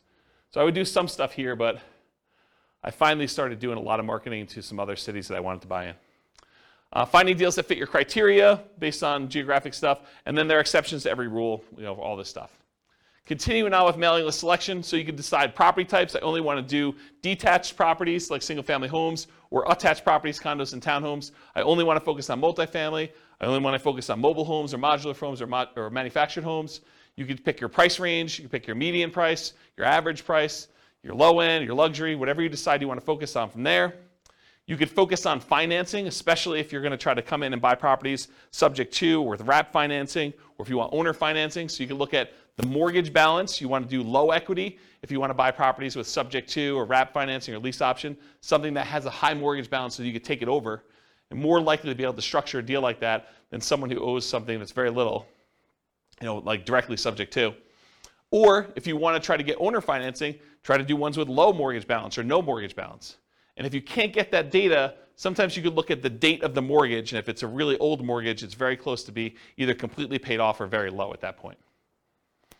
Type of loan, FHA or USDA, beware of doing subject to on those, but it could be good for assumption if you're willing to move into property. VA loans or conventional financing, and then if there's a private loan on there, if you're looking to raise private money, you can look for all the different private loans and try to reach out to the private lenders and see if you can get some financing. They've already done it once. So you look at that as your kind of like private money list.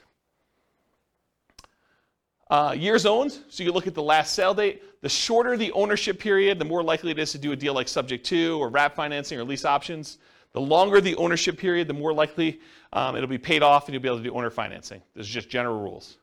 If there's no public data, the last purchase could be prior to the electronic recording of that, and so those are probably paid off. The age of property, newer properties, lower maintenance, lower equity, subject to wrap financing and lease options. Older properties tend to be more fixer-uppers, free and clear, and owner financing. So if you're looking for those lists. And then demographics, the age of the owner. You could find people that are likely to have more equity by looking at age of owner. And then occupancy, whether they're owner occupied, someone's living there, or if it's a landlord, absentee owner, where the tax bill is being sent to an address other than the property address. And it can be either out of town, out of state, or out of country. And then other specialized lists, you can look for vacant properties or probate properties as examples. Probate properties are properties that are owned by heirs, like someone has died and then it's been passed on to the heir. Any questions on this? Oh, I guess there's one more. Size of the list. So if your list is too big, you may want to narrow it down. If your list is too small, you may want to expand out your criteria or just be willing to do less deals. So typically break your list into thirds and mail each third every month and then repeat at the end. So go back to the beginning so that you're mailing everybody once a quarter. You build credibility and consistency by doing that. Repeatedly doing what you say you're going to do and you get referrals. If your list is too large, use a smaller list. If your list is too small, expand it. I think I talked about that. Any questions on list criteria before I go into some other stuff? All right, cool.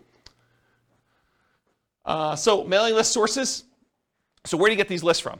So all the stuff you can get from public record, like property characteristics, loans, age of property, things like that. You can get that from public records, either your local property assessor or title companies or Realist. Realist is what we use here in our local MLS. So if you have access to the MLS, you could download a Realist public record list, or RealQuest, which is, I think, another product by the same company, which is a variation like what they offer. And then other sources of mailing lists: ListSource, Listability, InfoUSA, and Melissa Data. And some companies will specialize in just general characteristics of the property. Some will be able to give you kind of like mail merged lists with other data, like they can combine a property address with other things they know about them, like bankruptcies or foreclosures or income level or things like that, if you want to have things merged together. It'd probably be a whole class on just mailing lists, but that's the idea. And then list hygiene, you're going to mail stuff, you're going to get things returned to you as undeliverable. So you got to do stuff with them. So number one, remove duplicates before you send them out. Use the National Change of Address, the NCOA service, to make sure that if someone moved, you get their updated mailing address. And then remove undeliverables as you get them back so that the next time you mail them, you have less undeliverables. If you really want to, you could go ahead and try to track down where the undeliverables should go. I never bothered to do that. I probably could have had, there's probably a whole business model of you just focusing on the people that that are doing the undeliverables, because I think a lot of investors would just not do anything with the undeliverable, so you could go focus on them if you want to. I personally would just send more mail, but that's me. All right, cool. Message. So what marketing messages will we be mailing? We already covered all those marketing headlines before. Now I'm going to show you some actual sample postcards. So here's one example postcard. The headline for this one is, do you need to sell a house in city name? The company name will buy your house from you on the day of your choice. You will receive the same money for your equity as if you listed and sold through the real estate agent. So they're taking off, 6%-ish, depending on what the market is. You pay no commissions or fees. I pay no commissions or fees, but I'm going to net the same as a real estate agent. Sounds like I'm paying a commission or fee. Sell your house on the date of your choice, full equity, no commissions, no fees. That's their marketing message. Has the company name, their telephone number, including an 800 number and a local number and their website address. And then on the other side of the postcard has their name, that they're part of the Better Business Bureau, which, by the way, you just pay a fee and you can be part of Better Business Bureau. Call today to find out how the company can buy your house and city on the date of your choice. Any condition, model house or condemned, any price, mansion or shack, anywhere in the greater area, full equity, no commissions, no fees. Don't make another payment. Call today with their contact information there. That's a postcard. Here's another postcard, different one. Dear so-and-so. Oh, this is from me. This would be interesting. So my investor group is interested in buying your property located at blank in city. We buy several houses each month, and we're looking to buy more in this area. So what did I just do? I borrowed credibility, right? So if you're brand new and you're part of an investor group, maybe your investor group buys several houses, right? So now it's not necessarily you. If you're a brand new investor, you can do this. Should you have any interest in selling quickly and easily at a fair price, please call us at telephone number. If you get my voicemail, please leave a message for a prompt return call. When you're ready, I'd be glad to meet with you, inspect the property, and let you know exactly how much we can pay. You can also visit us at website address to submit a property information form and get the ball rolling. We have purchased hundreds of properties throughout our area since a date, so you may be a perfect solution for you selling your property. Call or visit our website to learn more about how we can buy your house as is on the date of your choice. Thank you. My telephone number, my name, my telephone number. I also have my website address there. And it says, P.S. if you're not interested in selling now, please keep this card for future reference. And then I make a disclosure at the very bottom in smaller font. Licensed broker and investor not intended to solicit properties already listed for sale.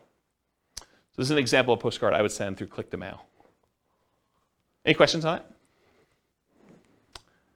Here are some handwritten letters.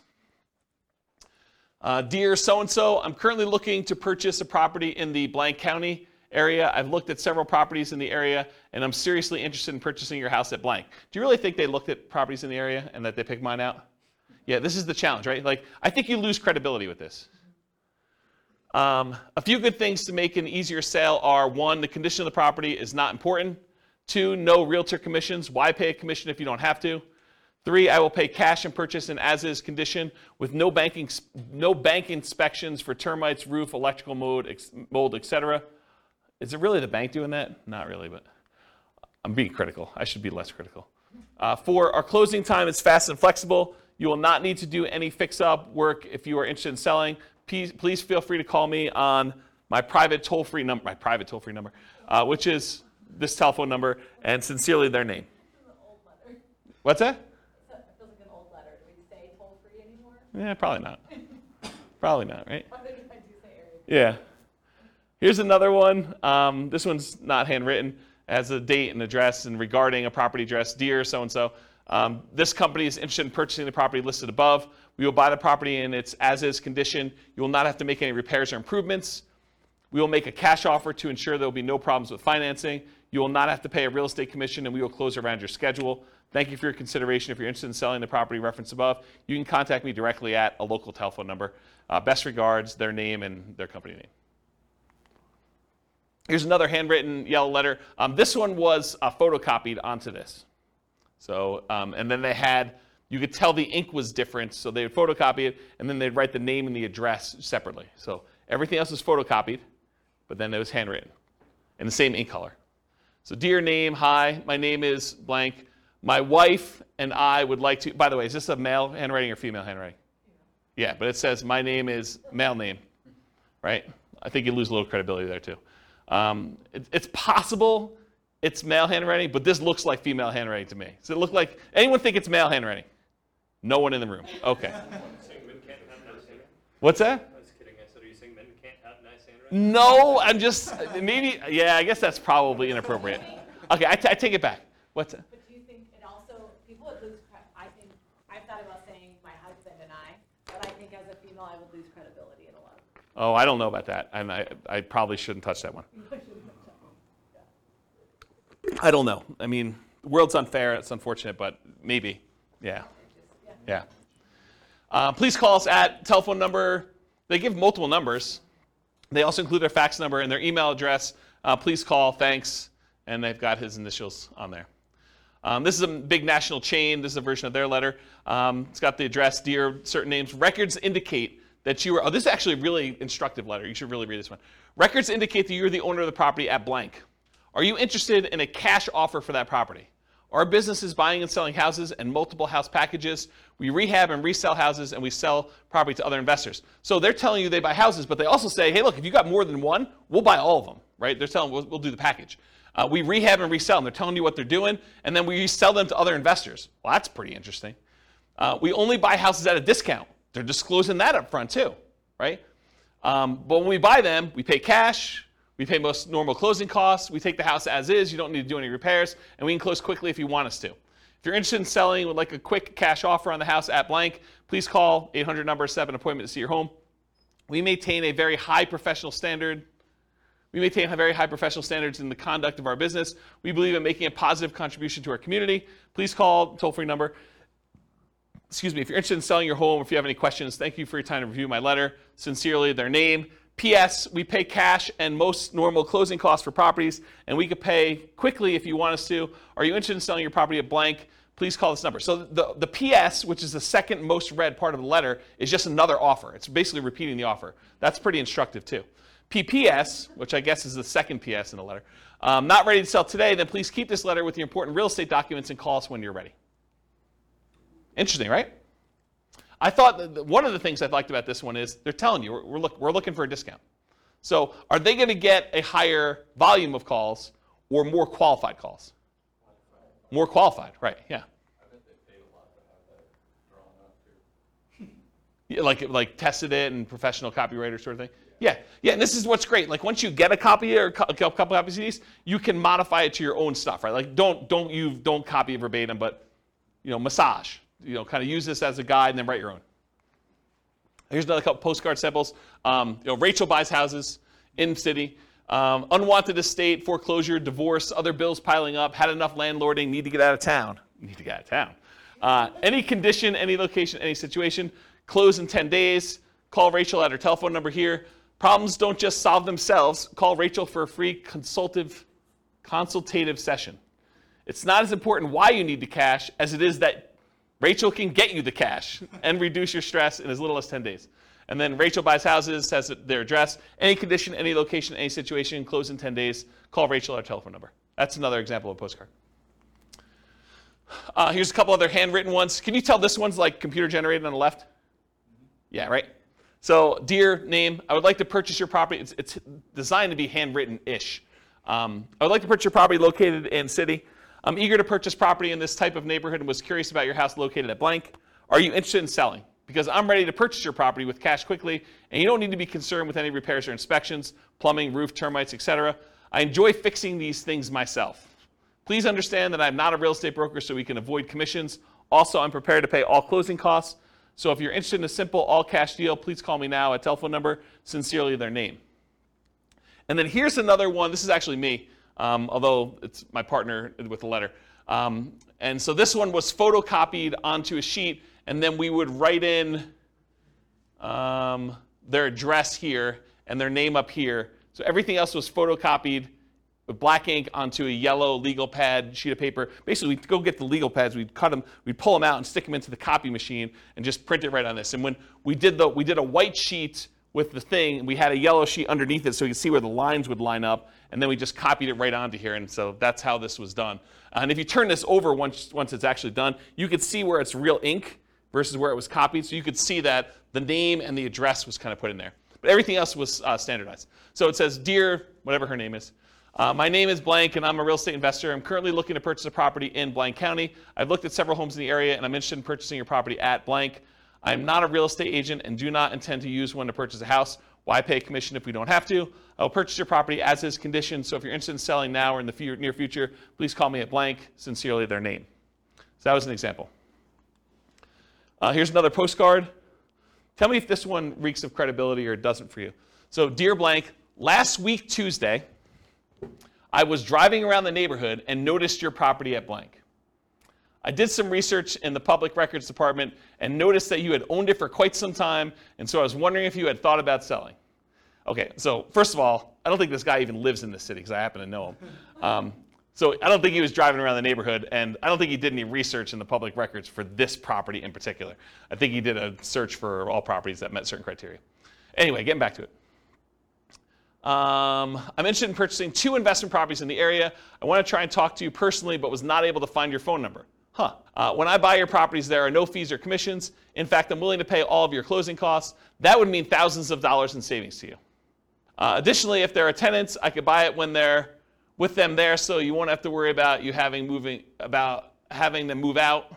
I did not want to miss your call, so I took the time to record a message. I didn't want to miss your call. So I took the time to record a message about my offer to buy your property. Please call this toll-free number with an extension. You can call 24 hours a day, 7 days a week. Look forward to hearing from you soon. What do you think? Do you like the other ones better? This is the front. Urgent notice. Please just turn this card over for my very important message about your property at blank. All right, here's another one. Oh, this is me. Let's see if I can critique myself. All right, my company's interested in buying your property at blank in city. As a professional house buyer, I look to buy several houses each month, especially in this area, and since we use a long-term approach, we can usually offer you top dollar and close whenever you want. There's no need for you to fix up the house, put it on the market, pay any fees or commissions when I buy your house. If you have any interest in selling now or in the future, please call me direct at blank. You can also learn more about how we can buy your house quickly and easily by listening to a 24-hour recorded message at blank or visiting a website address. Even though I'm a licensed real estate agent, my only reason for writing you is to buy your house, not list it. When you're ready, I'll be glad to meet with you, inspect the property, and let you know exactly how much we can pay. It's got my name and contact information on the bottom. With that last part, you have to disclose your real estate agent. You should. Yeah. You should. If not one, you don't have to disclose it. That's true. Yeah. That's true. Yep. Another one you probably have heard of before. So this one says, we buy houses, problem, rent houses, repair problems, inheritances, vacant houses. And then the other side, the no problem way to sell your house. We pay cash. We can close fast. Foreclosure solutions, any condition, any location. Inheritances, vacant houses, rent houses. The company name will buy your house now just the way it is. Call toll-free number and has the address and everything on there. I just want to show you what an envelope looked like. It's just handwritten like that. Here's an example of one that goes into like the, what do you call this, money mailer, like the ones you have like the 500 coupons. This is just an example of one doing We Buy Houses. So wanting to sell now, facing foreclosure, one more, owe more than it's worth, bad tenants, major repairs, divorce, relocating. It's okay, We Buy House, any condition. It has a telephone number and some stuff on there. Another postcards, We Buy Houses cash, get in cash offer, close quickly. Any area, any price, any condition, call now. Has a website address, download your free special report, the 5 easiest ways to stop foreclosure in under 48 hours or less. So who is this person targeting? Someone who's in foreclosure, right? Could it really be this easy to stop foreclosure at absolutely little or no cost and in less than 48 hours? Getting your life right back on track with one small decision. Facing foreclosure, bankruptcy, late on payments, rising interest, or balloon mortgage, recently laid off, we can help. Free report reveals all the details. Discover how to sell your house fast in a few short days, avoid foreclosure, take care of your mortgage payments, never pay a commission to get your house sold. Download it for free now at the address. I think there's a couple more. If you're considering selling, we would like to make a cash offer, selling blank the address. We'd like to make cash offer as is now. Upon contacting us, we provide you with the best possible offer promptly. Your offer will include verification from a financial institution certifying our ability to purchase your property with cash. We can close within 72 hours or at your earliest convenience. So there you go, there's 72 hours. Over the past 10 years, we have bought houses from thousands of people in an honest and professional manner. If you would like to sell this one, that you sell this or any other property you own, please contact us at telephone number or visit us at a website address. There are contact information there. And apparently they're operating in a whole bunch of cities because they listed them all at the bottom. Here's another one. This is more like a form. Fill this out. Dear homeowner, very generic. We are investors who buy and sell houses in city area. Through public record, we are aware of a property you own here in blank county. If you are interested in selling your home here, please contact their names, a telephone number, or if you prefer, you can fill out the bottom portion of this letter and mail it to us at the address above. We guarantee you an offer and we will be in contact with you as soon as we receive the information listed at the bottom. We are looking forward to doing business with you and hope to hear from you soon. And it's basically, yeah, I want to sell my property. I'm asking blank. It's occupied or it's vacant.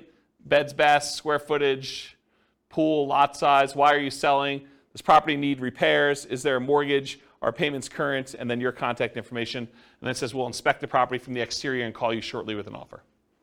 Interesting approach. Slightly different one. Do you want to sell your blank property? And they highlighted it. I buy houses, land, commercial property, and mortgages in the city name and surrounding areas. I will buy property in any condition. I could pay cash, which is bolded. If you prefer to have an investment with a high rate of return and tax advantages, we will make payments. Wow, that's interesting. Should you not live in the blank area, everything can be handled through the mail, no need to return. My attorney will prepare the agreements and overnight them to you for you to approve. Call telephone number today. P.S. Please file for future reference if not interested at this time. Interesting one, huh? All right, so those are the examples for that. So media for doing direct mail, it could be postcards, could be letters, could be offers or contracts. I don't really have a lot of time to go into detail, but I did do a test where I sent unsolicited, just actual contracts, full-on offers, signed by me to buy properties based on a formula based on the assessed value. So I know what the assessed value in the MLS and the public record data was. I had a formula where I knew approximately what those typically are, and I made an offer based on that assessed value straight up. So they could have literally returned it signed. No one actually took me up on the offer. A bunch of people called back. I don't think we ended up closing it, but it was a relatively small test. I just kept doing postcards. It was a lot easier. Why? Do you think people thought it was like fraud or something? I think there's probably some of that. And so the question was, did people think it was fraud? I think probably some people thought it was a little fraudulent. I think also, people are confused by contracts. It was like a 4-page offer. And they're like, what is this? What am I doing here? And so I think, this is like the 1-step versus 2-step example. That was 1 step in it, right? I'm sending you an offer. And I think most of the time it works better to do 2 steps. Just warm them up to the idea. Yeah, and then answer questions, build rapport, answer questions that they have, kind of talk to about stuff. Excuse me. Postcards, letters, offers, contracts, free recorded information lines, websites, lead forms, and special reports. So those are the types of media we could use in order to get in touch with stuff. What name do you use on your marketing? You can use your personal name. For example, I could use James Orr. You could use the name of your acquisition manager. So for a while, I had a person who was doing acquisitions for us, and we put their name on there. A pseudonym like Jimmy Orr or Jim Orr. If anyone calls me Jimmy or Jim, I know you don't know me, right? Because that's not my name. My name is James. So you could put this on there, though, so when someone calls on the phone, they're like, hey, is Jimmy there? I know it's from certain marketing. So you could do something like that. So whatever you want to do. Business name, you can put your business name on there. You could borrow credibility. I forget what I was talking about there. I don't know. And if you're a real estate agent, you should disclose that on your marketing. Phone number, so you can put your phone number, your mobile, your office number, a 24-hour recorded information line, a 24-hour voicemail, an answering service, a live answering service, your staff, either your acquisition manager, your admin person. Other considerations, should you use a local number or long distance number? Should you put a toll-free number on there? Should you use an extension or not an extension? Should you include a fax number or not? All the considerations to kind of think about for this. For the website and email address on there, so if you can go get a custom domain name, for example, I think for a while we were using wecanbuyquick.com. I think I own it, but I don't think it's up because I'm sort of not acquiring properties right now. But We Could Buy Quick, I think, was ours. That's an example of a custom domain name. You could do shared versions of that where if you have a domain name that's good, like webuyhomes.com, you might have like webuyhomes.com/Colorado/Denver as an example. Ooh, anything crazy? Storm? Oh, storm's coming. Well, that supersedes silent mode. Specific subpage, so example, you could have it, like my name, jamesorr.com/sell your home or sellyourhome.php, like whatever page you have as a sub-home for that stuff on there. And then if you do 2-step marketing, you can have them go to a lead form that sends a special report, or have them go directly to the special report just shown on there, or you can have them go and see your testimonials and credibility packet online as well. So those are just options for that. And then email address, do you use a free email like jamesorr@gmail.com, or do you use like a custom one like james@wecanbuyquick.com, which doesn't go anywhere, so please don't email me at that one. You can set up an autoresponder so that if people acquire stuff, they can do that. Or there's certain services where you can email an email address, and that subscribes you to an email list, or it can go directly to you, as some examples. What return address to use? Should it be business or personal? Just make sure it matches your thing. If you're saying my wife and I buy houses, you don't want to have like your business address and have it be a business name on there and stuff like that. I would not recommend doing your home address. You might get people actually coming and driving by, especially if they're upset for whatever reason. You can use P.O. Box, local business address, out-of-state address, like a mailing service return address. Sometimes that happens too, like if we're hiring a mailing company, which we've done in the past to do that. Mailing frequency. Sorry, I'm a little over, guys. Hopefully you don't mind. Moving parade. You need to be in front of them when they think about selling. So repeated hits. 80% of sales requires 5 follow-up phone calls after the meeting. That's according to the Marketing Donut. And at any given time, only 3% of your market is actively buying, or in this case, selling. 56% are not ready. 40% are poised to begin. And that's from Vorsight. And then 63% of people requesting information on your company today will not purchase for at least 3 months. And 20% will take more than 12 months to buy. And that's from Marketing Donut as well. So you got to keep in front of people over time. And only a small percentage of people are like ready to go right now. If you email them or you mail them again 3 months later, you have another percentage of people that are kind of doing that. And then certain ones will take a little bit of time to actually make a decision. So those come back around. You build this up over time and you have a much better, more stable lead flow after a while. Then mailing services, you could use local print and mailing houses, or the U.S. Postal Service has a company that they do for doing direct mail services called click2mail.com. It's click, the number 2, and then mail.com for doing that. That's it. Any questions? Was that helpful? Was that like good overview of how to market, find off-market deals? A lot of detail?